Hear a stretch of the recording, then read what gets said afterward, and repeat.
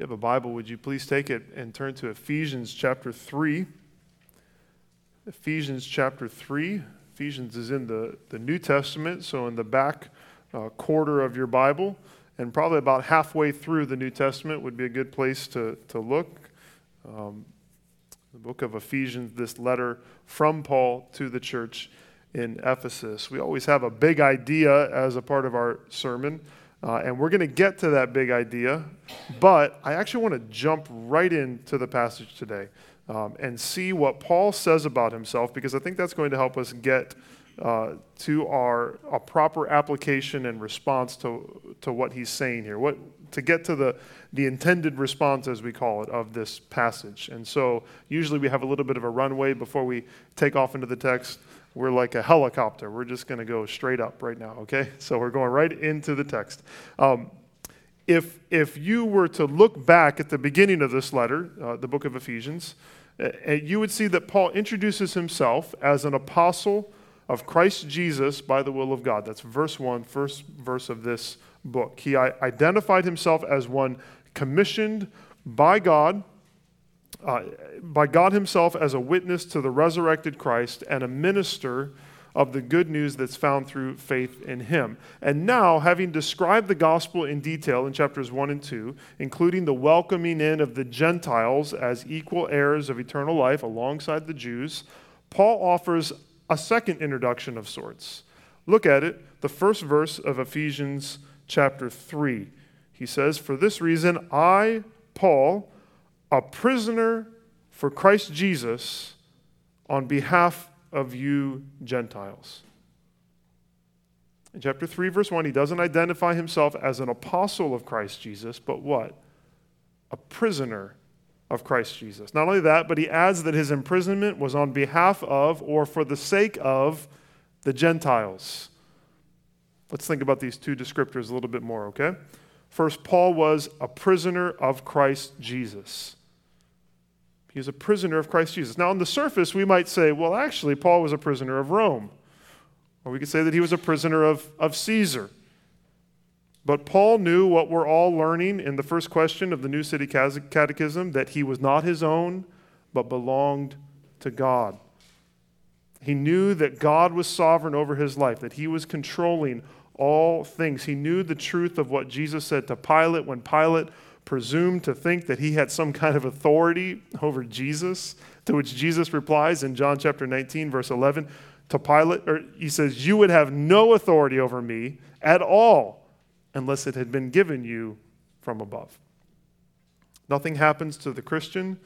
Nothing that happens to the Christian is outside of God's control, no matter how strong that outside force seems to be. So first of all, Paul says he's a prisoner of Christ Jesus. Second, he was a prisoner on behalf of, or for the sake of, the Gentiles.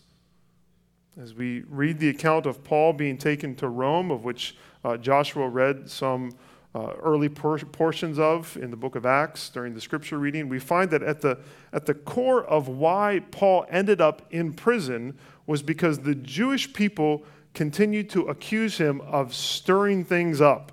And what was Paul doing to upset the Jewish people so much that they would seek not only to imprison him, but also to kill him? Well, he was preaching that Jesus, as the Messiah, was opening up salvation to the Gentiles. If you go back to Acts 22 that Joshua read, you'll see it was when Paul said that God was sending him to the Gentiles that the crowd then erupts and says, "Get this guy out of here." There's probably a sense in which, I'm not saying this is 100% true, but I think there's a sense in which if Paul was willing to preach that Jesus was the Messiah, but just the Messiah of the Jewish people and the Jewish people alone, he probably would have escaped a lot of his persecution and his imprisonment. But as we will see in the rest of this paragraph, that was not Paul's calling. He was willing to suffer for the sake of others because that was what Christ had called him to do, just as Jesus has called us to love others, enemies and friends alike, in the sacrificial way that Jesus has modeled for us. Now, as Paul gave this description of himself, he was heading in one direction with his thoughts. He's writing this letter, or dictating it probably, and he's heading in one direction, and he's going to pick that train of thought back up in verse 14. You can see that he comes back to this phrase. He begins here in chapter 3, verse 1, for this reason, and then in chapter 3, verse 14, he also says, for this reason. That's because he's picking up his thought where he had left it off in verse 1. There's a prayer that then follows, which is probably what Paul was originally going to write when he started right here, but this description of himself in chapter 3, verse 1 sidetracks him for a moment. He gets a little distracted.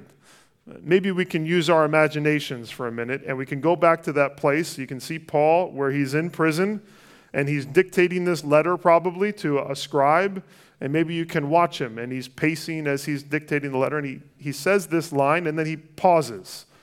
He says, well, so it'd be something like this. Paul's dictating, and he says, for this reason, I, Paul, a prisoner of Christ Jesus, on behalf of you Gentiles, assuming that you've heard of the stewardship of God's grace that was given to me for you. And so now he's going to talk about that a little bit.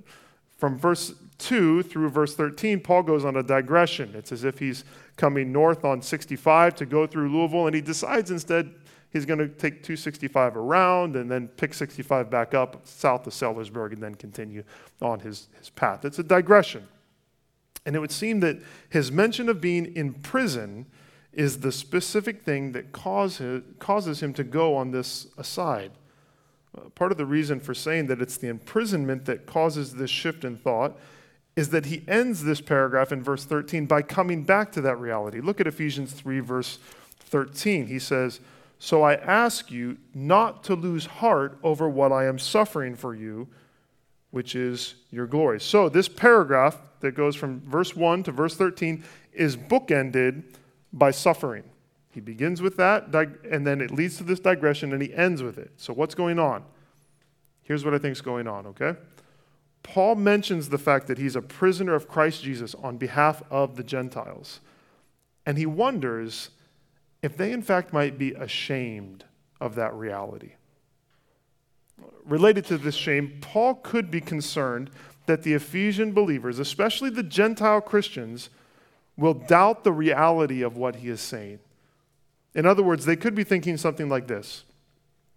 The Ephesian believers are thinking, if this message of the gospel is really from God, and if it's really supposed to be taken to all people, then why is Paul suffering in this way?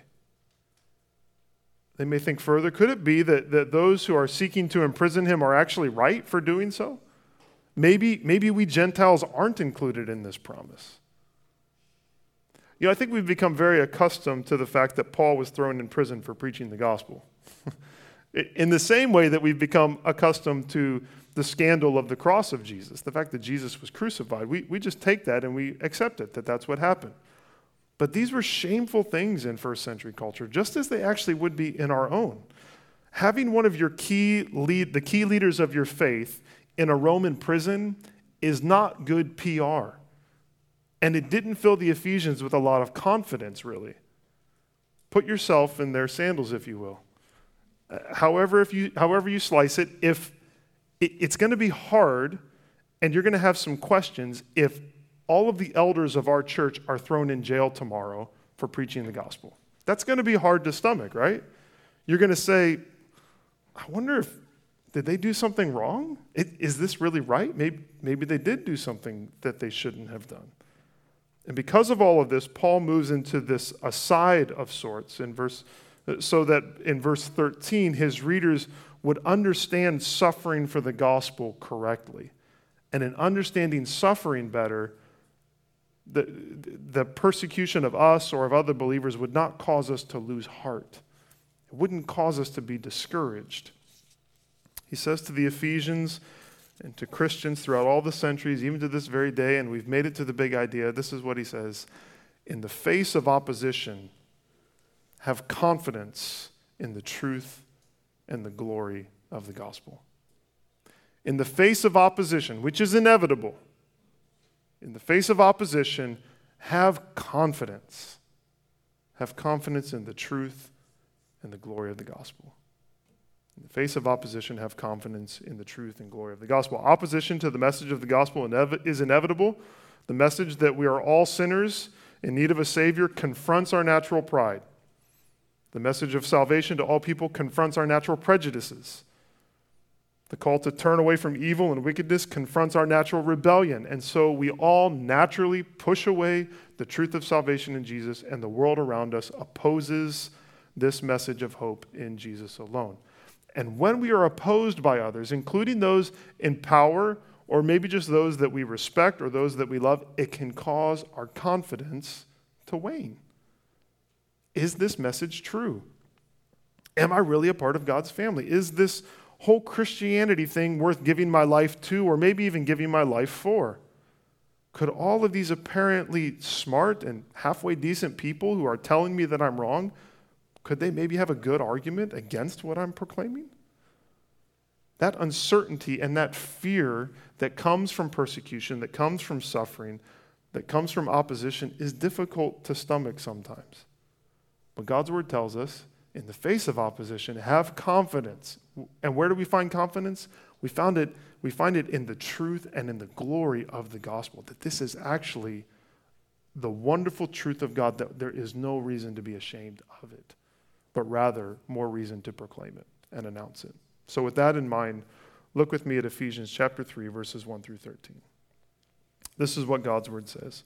For this reason, I, Paul, a prisoner for Christ Jesus, on behalf of you Gentiles, assuming that you have heard of the stewardship of God's grace that was given to me for you, how the mystery was made known to me by revelation, as I have written briefly. When you read this, you can perceive my insight into the mystery of Christ, which was not made known to the sons of men in other generations, as it has now been revealed to his holy apostles and prophets by the Spirit. This mystery is that the Gentiles are fellow heirs, members of the same body, and partakers of the promise in Christ Jesus through the gospel. Of this gospel, I was made a minister according to the gift of God's grace, which was given me by the working of his power. To me, though I am the very least of all the saints, this grace was given to preach to the Gentiles the unsearchable riches of Christ, and to bring to light for everyone what is the plan of the mystery hidden for ages in God, who created all things, so that through the church, the manifold wisdom of God might now be made known to the rulers and authorities in the heavenly places. This was according to the eternal purpose that he has realized in Christ Jesus our Lord, in whom we have boldness and access with confidence through our faith in him. So, I ask you not to lose heart over what I am suffering for you, which is your glory. In the face of opposition, have confidence in the truth and the glory of the gospel. Up until this point, Paul has spoken about the revelation of the gospel throughout the ages. He began in chapter 1 by talking about God's plans from eternity past, and then he showed the Ephesians how the grace of God came specifically to them. But now he's going to speak about another movement in the revelation of the gospel's message, and he wants to set the reality of what he's just talked about in the context of redemption history. So, here in verses 2 through 7, he speaks first of the revelation of the mystery of the gospel. That's point 1 of 2, the revelation of the mystery of the gospel, verses 2 through 7. Mystery. Mystery is a key word, if not the key word, in this paragraph. I'm not sure what comes into your mind when you hear the word mystery. Maybe you think about a mystery story that you have read, like Sherlock Holmes, or a book by Agatha Christie or something like that. Andrea and I like to watch Masterpiece Mystery on PBS, which often involves a detective trying to solve some sort of a crime. They live in these towns where it seems like someone is murdered every other week. I don't know how that works, but there's a show called Unsolved Mysteries that I think I only know from commercials that came on between shows when I was a kid. But that word unsolved, I think that gets at the heart of what we often think about when we think about mysteries, namely that they are something that is unknown. However, for Paul, a mystery is something that was previously unknown, but has now been revealed. It had been hidden, but now it's uncovered. And the mystery he's speaking of has been revealed specifically to him. You can see this in verse 3. Look at verse 3. How the mystery was made known to me by revelation, as I have written briefly.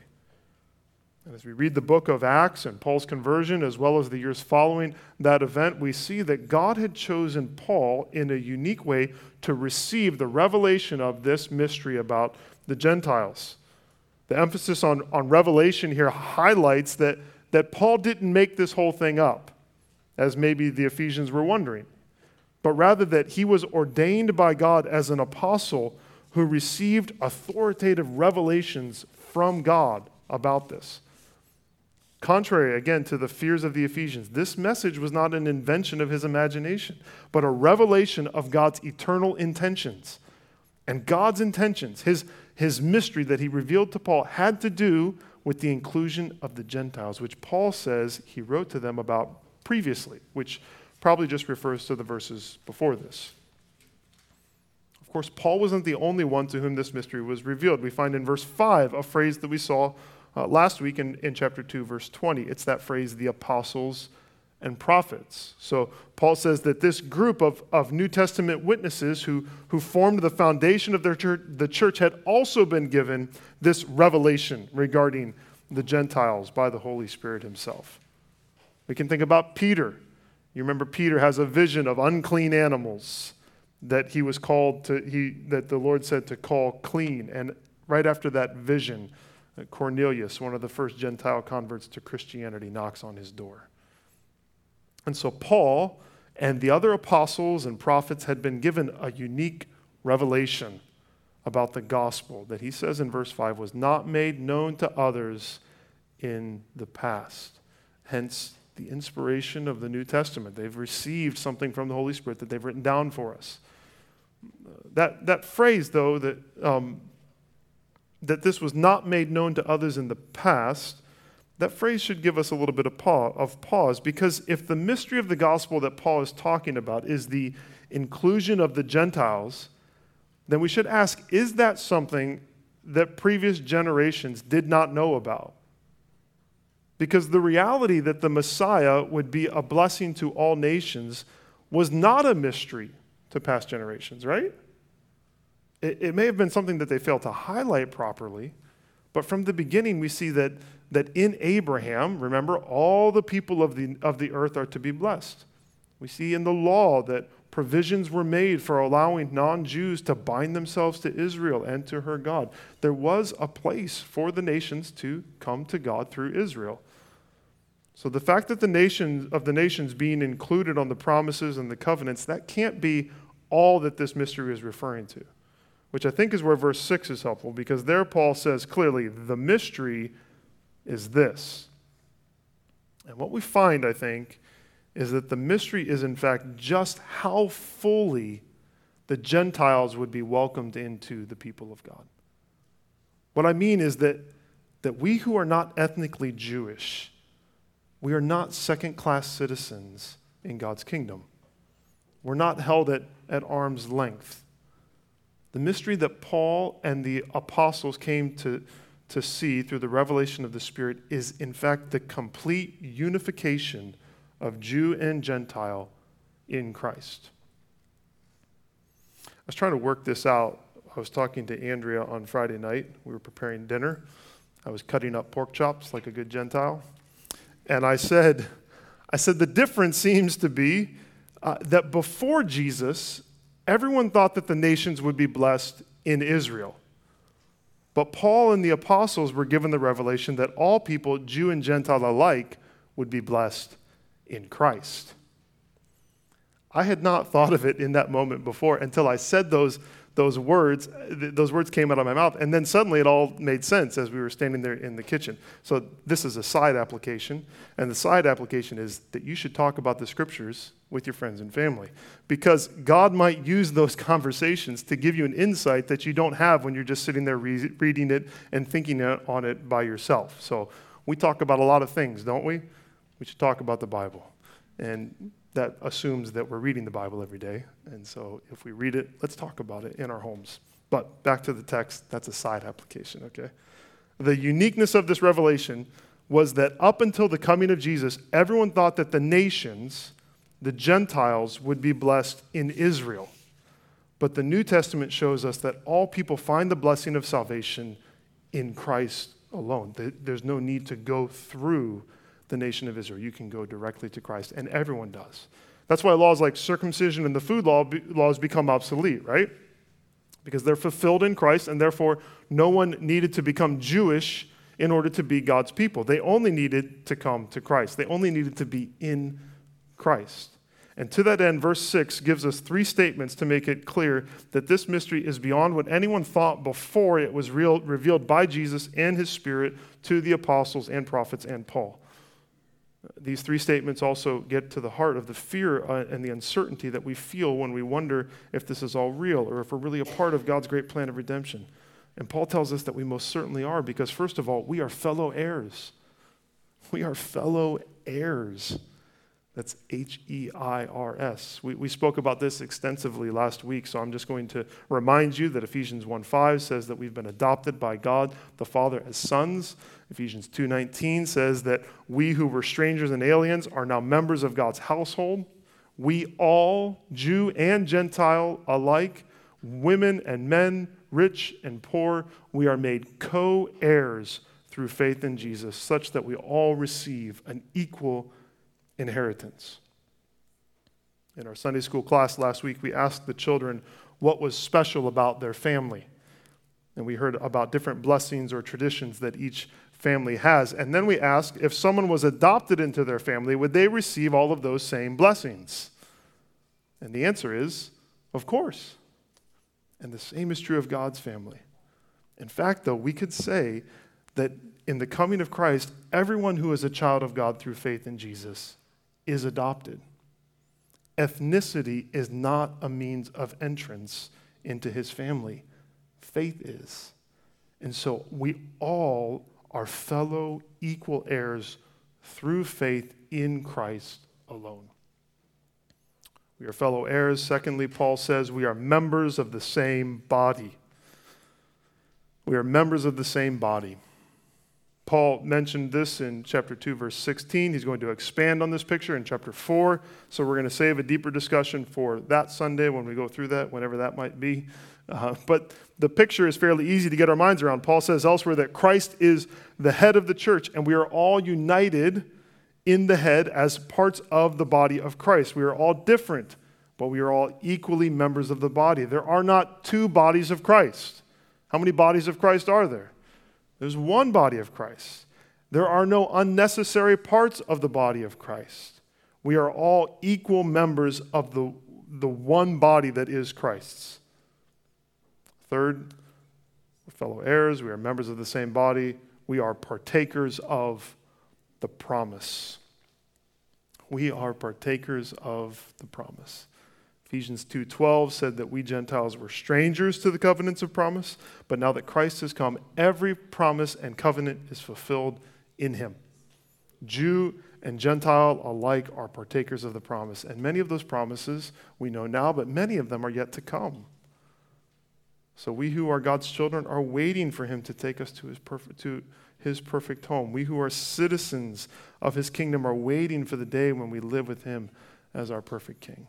We are partakers of the promise, and we will be partakers of the promise. And all of this, the end of verse 6 says, is ours in Christ through the gospel. And that's the key, isn't it? You can't read Ephesians and not see the theme of in Christ. The key is these things are not ours through Israel. They're not ours through works. They're not ours through anything else. They are ours as we are found in Christ Jesus. And the way we're found in Christ Jesus is through faith. Faith in the message of the gospel. If you are here today and you are not a Christian, then know that the way to be a fellow heir, the way to be a member of Christ's body, the way to be a partaker of all of his promises is through repentance and faith in Jesus. All these blessings are open to all people who will turn from their sin and trust in the perfect life and the atoning death of Jesus, the Son of God. This, says Paul, back in verse 2, is the message. This is the message that he was given stewardship of. It's the message that he is given management of. You might think about the parable of the talents, where the 3 men are to manage or steward the talents that they are given to the best of their ability. Or maybe you have some kind of management responsibilities at your workplace, specific things that you are responsible. Paul was given the responsibility of managing and stewarding the message of the gospel, specifically the message of salvation through faith in Christ to Jew and Gentile alike. And this leads to Paul speaking in verses 7 through 12 about our second point, the proclamation of the mystery of the gospel. So in the first part, we see the revelation of the mystery of the gospel, how it's been revealed, and now we see the proclamation of the mystery of the gospel. Because closely tied to Paul's role as a steward of this gospel is his role as a minister of this gospel. He stewards it by proclaiming it. Or we could say that the message was revealed to him, verses 2 through 6, so that he would proclaim it, verses 7 through 12. And yet, he shows us that the proclamation of the gospel is not a task just for a select few, but it's for the entire church. He was given this task, but so are all Christians. Watch how he unfolds this, the place of proclamation in God's plan of redemption. In verses 7 to 9, we see Paul's role in proclamation. I think that's the best way to think about it. Paul's specific role in proclamation in verses 7 through 9. It's clear in verses 7 and 8 that Paul saw this commission to proclaim the gospel as from the Lord himself. It was a task that God was empowering him to do, and it was a task that Paul was completely humbled by. In hindsight, we might look at Paul and see God's wisdom in choosing him as the apostle to the Gentiles. He seems like the perfect guy for the task. But Paul himself was continually in awe of the fact that he, the least of the apostles, as he calls himself, that he was chosen for this task. His awe at the privilege of preaching this message was not only tied to his estimation of himself, but also to his understanding of the message that he was proclaiming. He says that the message he announced had to do with the unsearchable riches of Christ. What a phrase, the unsearchable riches of Christ. I think I've said this before, but more than 80% of the world's ocean remains unmapped, unobserved, and unexplored. Isn't that amazing? 80% of the ocean is unmapped, unobserved, unexplored. Which means that the amount that we know about the ocean is less than the amount that we do know, by a large margin. And I wonder if the blessings that we have in Christ are similar. That for all of the wonders of forgiveness and adoption and glorification and resurrection and acceptance and restoration and reconciliation and so on, for all the things that we do know and that we rejoice in, there are more riches and wonders of God's grace that we will discover throughout the endless days of rest in the kingdom of God than we know now. What we do know, we proclaim, but we speak of them as only the sliver of fathomless truth that we can comprehend with our mortal minds, knowing that there is so much more about who God is and the unsearchable depths of his grace. That's the message that we are proclaiming. And Paul moves from this picture of fathomless riches back into the picture of mystery. Verse 9, to bring to light for everyone what is the plan of the mystery hidden for ages in God who created all things. He comes back to this picture of mystery, and he says that while the mystery has been revealed, his passion is to shed more and more light on the reality of what God has done in uniting all things and all people in Christ. He speaks of God as the one who created all things, as if to say that he wants everyone to see the mystery of the fact that God has created all things. But you know what else he's done? He's created a new humanity. He's created a new people, eternally united to one another because they're united in Christ. This union with one another takes us from Paul's role in proclamation to verses 10 through 12, the church's role in proclamation. the church's role in proclamation.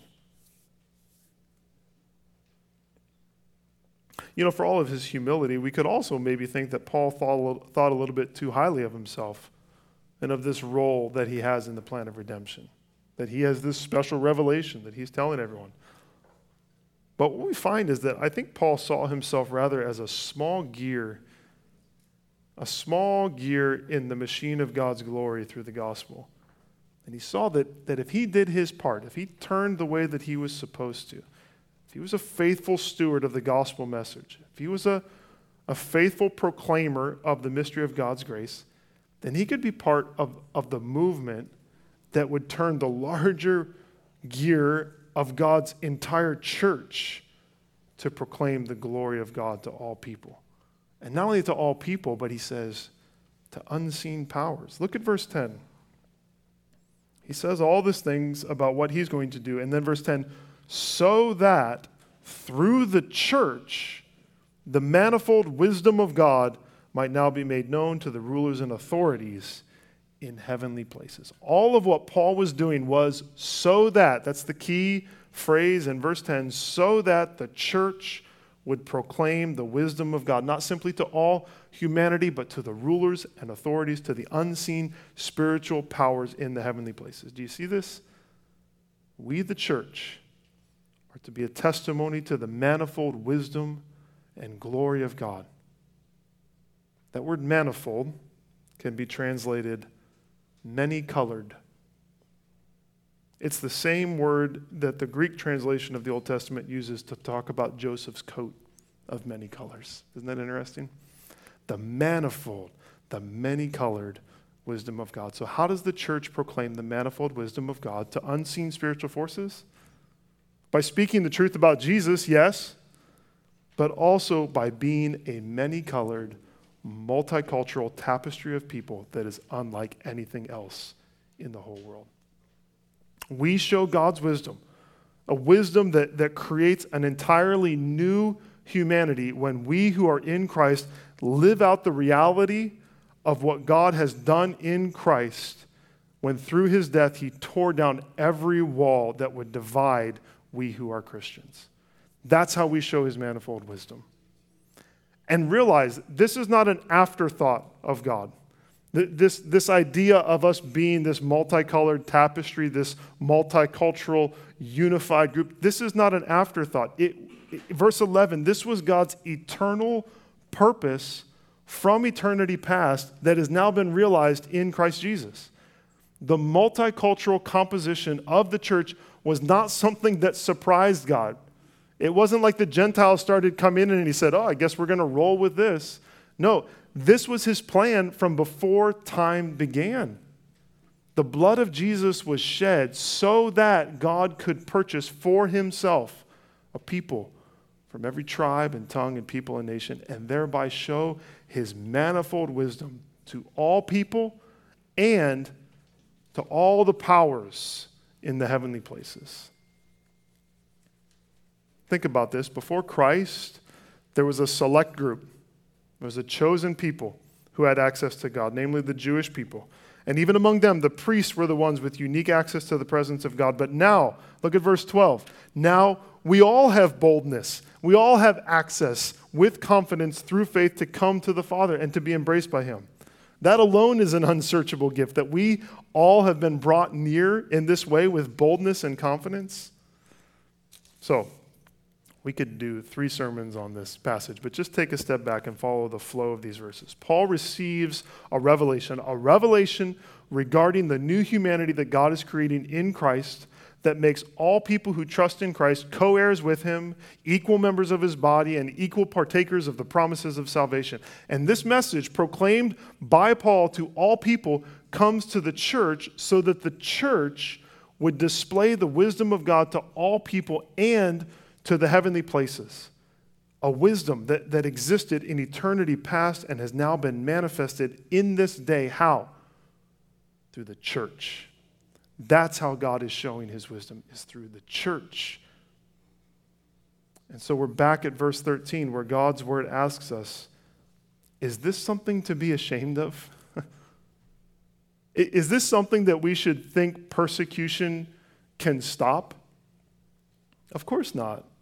We have no reason to lose heart in the face of suffering or persecution for the sake of the gospel. Rather, in the face of opposition, we can have confidence. Why? Because of the truth and the glory of this gospel. This unfolding of God's plan and our place in it give us confidence that despite the opposition that definitely comes, we can be and we are a part of God's grand plan of salvation. Don't lose heart. Rather, like Paul, let's let our lives be consumed with the proclamation of this wonderful mystery that has been revealed to and through us. And to that end of pressing into proclamation, some questions to close that will lead us to application, okay? Just a whole smattering of questions, okay? So if you want them, I'll give them to you. But you probably won't be able to write them all down.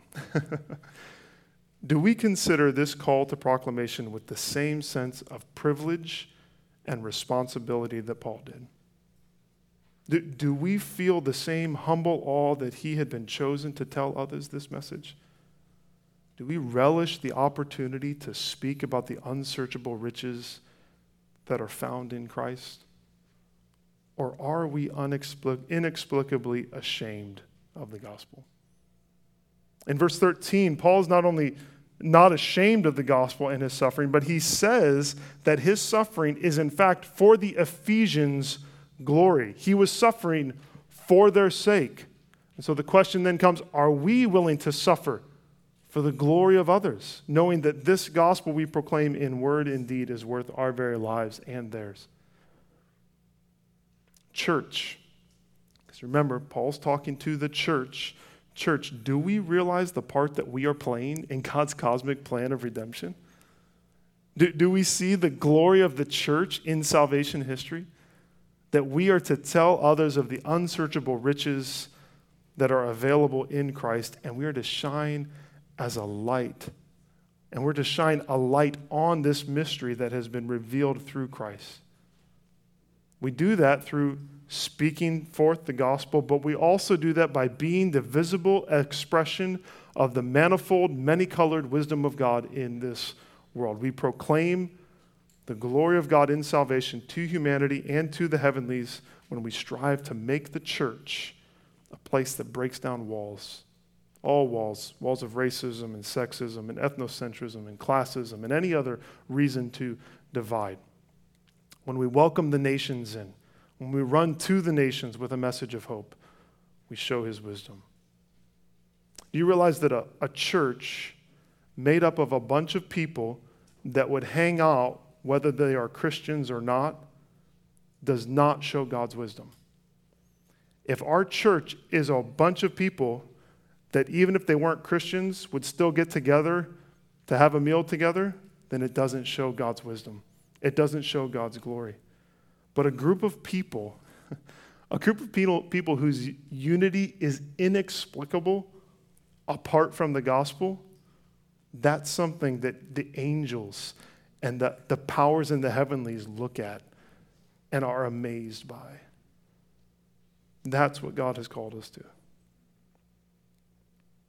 So, brothers and sisters, we don't need to be ashamed of the gospel. We don't need to be ashamed of this message. The beauty of this message, the cosmic wonder that we have been brought into this message. We don't need to be ashamed of the gospel. We don't need to be ashamed of suffering for it, of being persecuted for it, of facing opposition for it, because it's a glorious plan that is weaving together a beautiful tapestry that will display the matchless wisdom and the glory of God for all eternity. So in your proclamation of the gospel that has been revealed to us through God's word, Paul tells us, don't lose heart.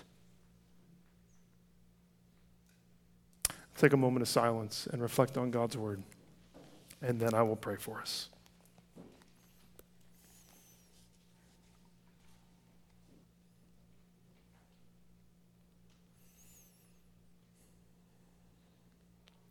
Father, we pray you would forgive us for being ashamed of this message sometimes, not realizing that in the beauty of it, it displays your glory. So Lord, make us willing to suffer opposition and suffering and persecution. Help us not to be ashamed of those that are suffering rightly for the sake of your name, but rather to see the glory of it.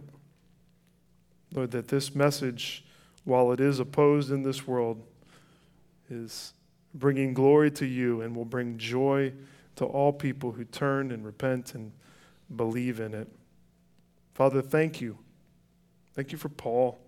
Thank you for the apostles, that they boldly proclaim this mystery so that we Gentiles can be a part of your kingdom. Lord, that Paul didn't shy away from persecution, but went to prison so that the gospel could come to us all these centuries later. Lord, help us to take the gospel with the same zeal and the same joy and the same commitment to the nations and even just to our neighbors. I ask all this in Jesus' name. Amen.